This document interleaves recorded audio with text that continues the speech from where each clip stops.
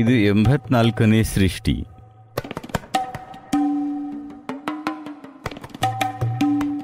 ಎಂಬತ್ನಾಲ್ಕು ಸೃಷ್ಟಿಗಳ ನೆನಪುಗಳು ಈಗಲೂ ನಿಮ್ಮ ದೇಹದಲ್ಲಿವೆ.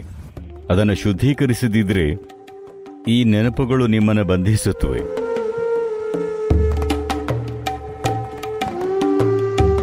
ಇದನ್ನು ಆಧರಿಸಿ 84 ಆಸನಗಳು. ಬೇಕಾಗಿರೋದು ಒಂದು ಆಸನ ಅಷ್ಟೇ. ನೀವು ಅದನ್ನು ಸಿದ್ಧಿಸಿಕೊಳ್ಬೇಕು.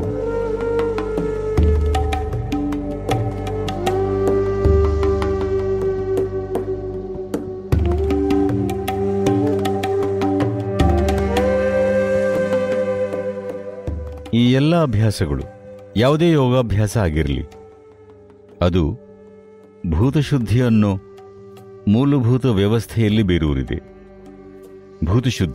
ಭೂತಶುದ್ಧಿ ಅಂದರೆ ನಿಮ್ಮ ಜೀವ ವ್ಯವಸ್ಥೆಯ ಪಂಚಭೂತಗಳನ್ನು ಶುದ್ಧೀಕರಿಸುವುದು. 5 ತತ್ವಗಳಿವೆ. ಆದರೆ ಶುದ್ಧೀಕರಿಸಬೇಕಾಗಿರೋದು 4 ಮಾತ್ರ. ಪಂಚಭೂತಗಳು ಗೊತ್ತು ತಾನೆ?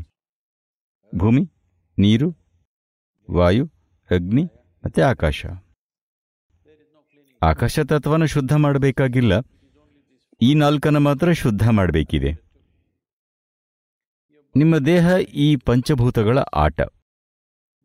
ಭೂಮಿ ಈ ಪಂಚಭೂತಗಳ ಆಟ. ಇಡೀ ಸೃಷ್ಟಿನೇ ಈ ಪಂಚಭೂತಗಳ ಆಟ. ಯೋಗವಿಜ್ಞಾನ ಮೂಲಭೂತವಾಗಿ ಈ ತತ್ವಗಳನ್ನು ಸರಿಯಾಗಿ ನಿರ್ವಹಿಸೋದ್ರ ಬಗ್ಗೆ ಆಗಿದೆ. ಈ ಪಂಚತತ್ವಗಳು ಜೀವ ವ್ಯವಸ್ಥೆಯಲ್ಲಿ ಸರಿಯಾಗಿ ವರ್ತಿಸಿದರೆ ನಿಮ್ಮಲ್ಲಿ ಎಲ್ಲವೂ ಸರಿಯಾಗಿರುತ್ತೆ. ನಿಮ್ಮ ದೇಹದ 72% ಭಾಗ ನೀರು, 12% ಭೂಮಿ, 6% ವಾಯು, 4% ಅಗ್ನಿ, ಉಳಿದದ್ದು ಆಕಾಶ. ಇದೇ ದೇಹದ ಸಂರಚನೆ. ಈ ತತ್ವಗಳಿಗೆ, ಈ 4 ತತ್ವಗಳಿಗೆ ಬೇರೆ ಬೇರೆ ರೀತಿಯ ಸಾಧನೆಗಳಿವೆ. 5ನೇದಕ್ಕೂ ಇದೆ. ಅದನ್ನು ಪ್ರಭಾವಿಸೋಕೆ, ಶುದ್ಧ ಮಾಡೋಕಲ್ಲ. ನೀವು ಸಾಕಷ್ಟು ಭೂತಶುದ್ಧಿ ಮಾಡಿದರೆ, ಪಂಚಭೂತಗಳನ್ನು ಗಣನೀಯವಾಗಿ ಶುದ್ಧೀಕರಿಸಿದರೆ ಭೂತಸಿದ್ಧಿ ಅನ್ನೋ ಸ್ಥಿತಿ ತಲುಪ್ತೀರಿ. ಅಂದ್ರೆ ಈ ತತ್ವಗಳ ಮೇಲೆ ಪ್ರಭುತ್ವ ಪಡೀತೀರಿ. ನಿಮ್ಮೊಳಗಿರೋ ನೀರು ಚೆನ್ನಾಗಿ ವರ್ತಿಸಿದ್ರೆ, ಅದು ಮಧುರವಾದರೆ ನೀವು ಮಧುರವಾಗ್ತೀರಿ. ಕನಿಷ್ಠ 72% ಮಧುರವಾಗ್ತೀರಿ.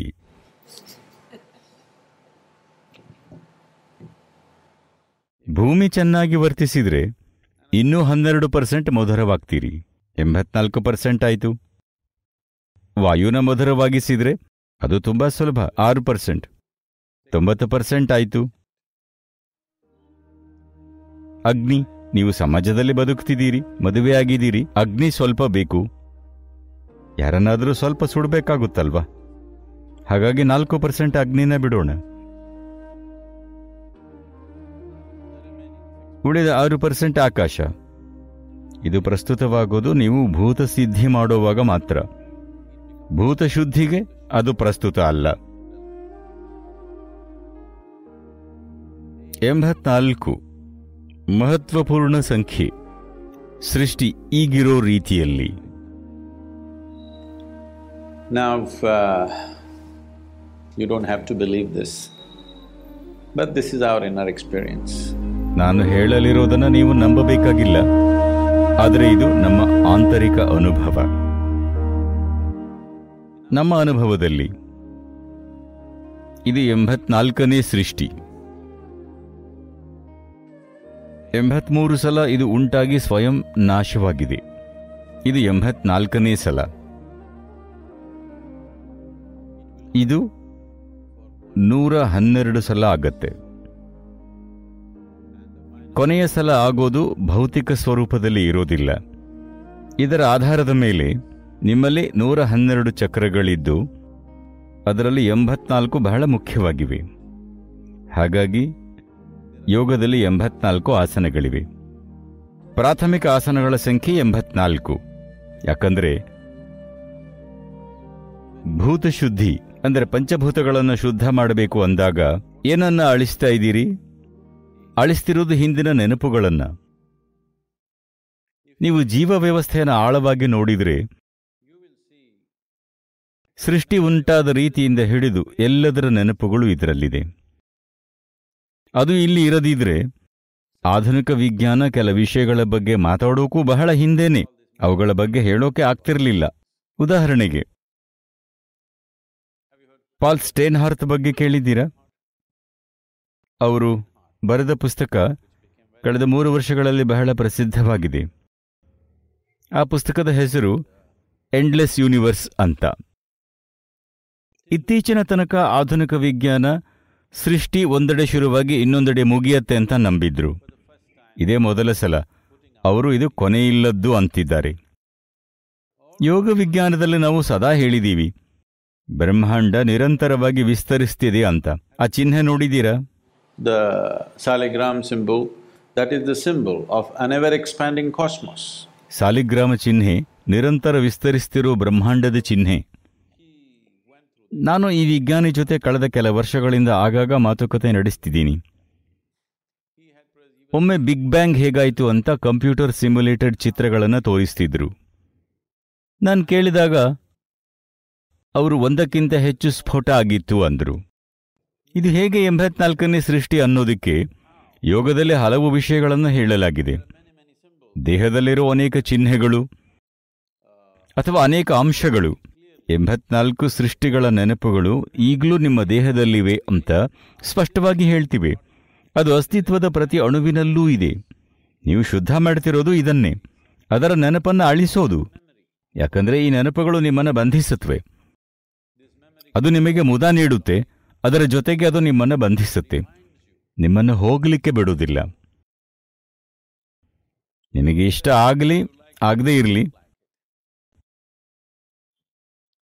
ಬಹಳ ಹಿಂದೆ ತೀರಿ ಹೋದ ನಿಮ್ಮ ಮುತ್ತಜ್ಜ ನಿಮ್ಮ ಮೂಲಕ ಒಂದು ರೀತಿಯಲ್ಲಿ ಬದುಕುತ್ತಿದ್ದಾರೆ.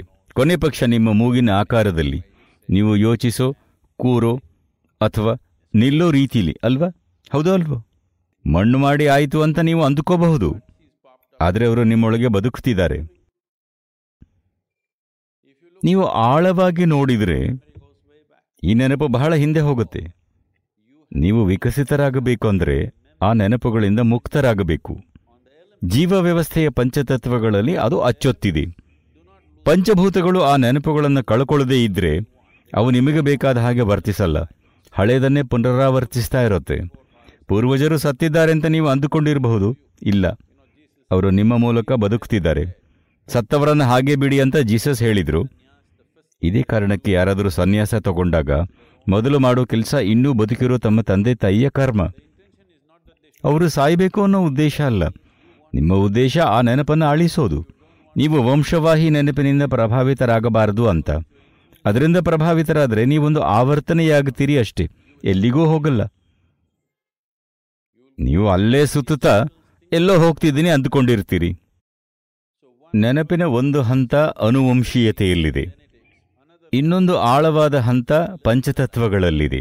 ನಾವು ಇದನ್ನ ಶುದ್ಧ ಮಾಡಬೇಕು.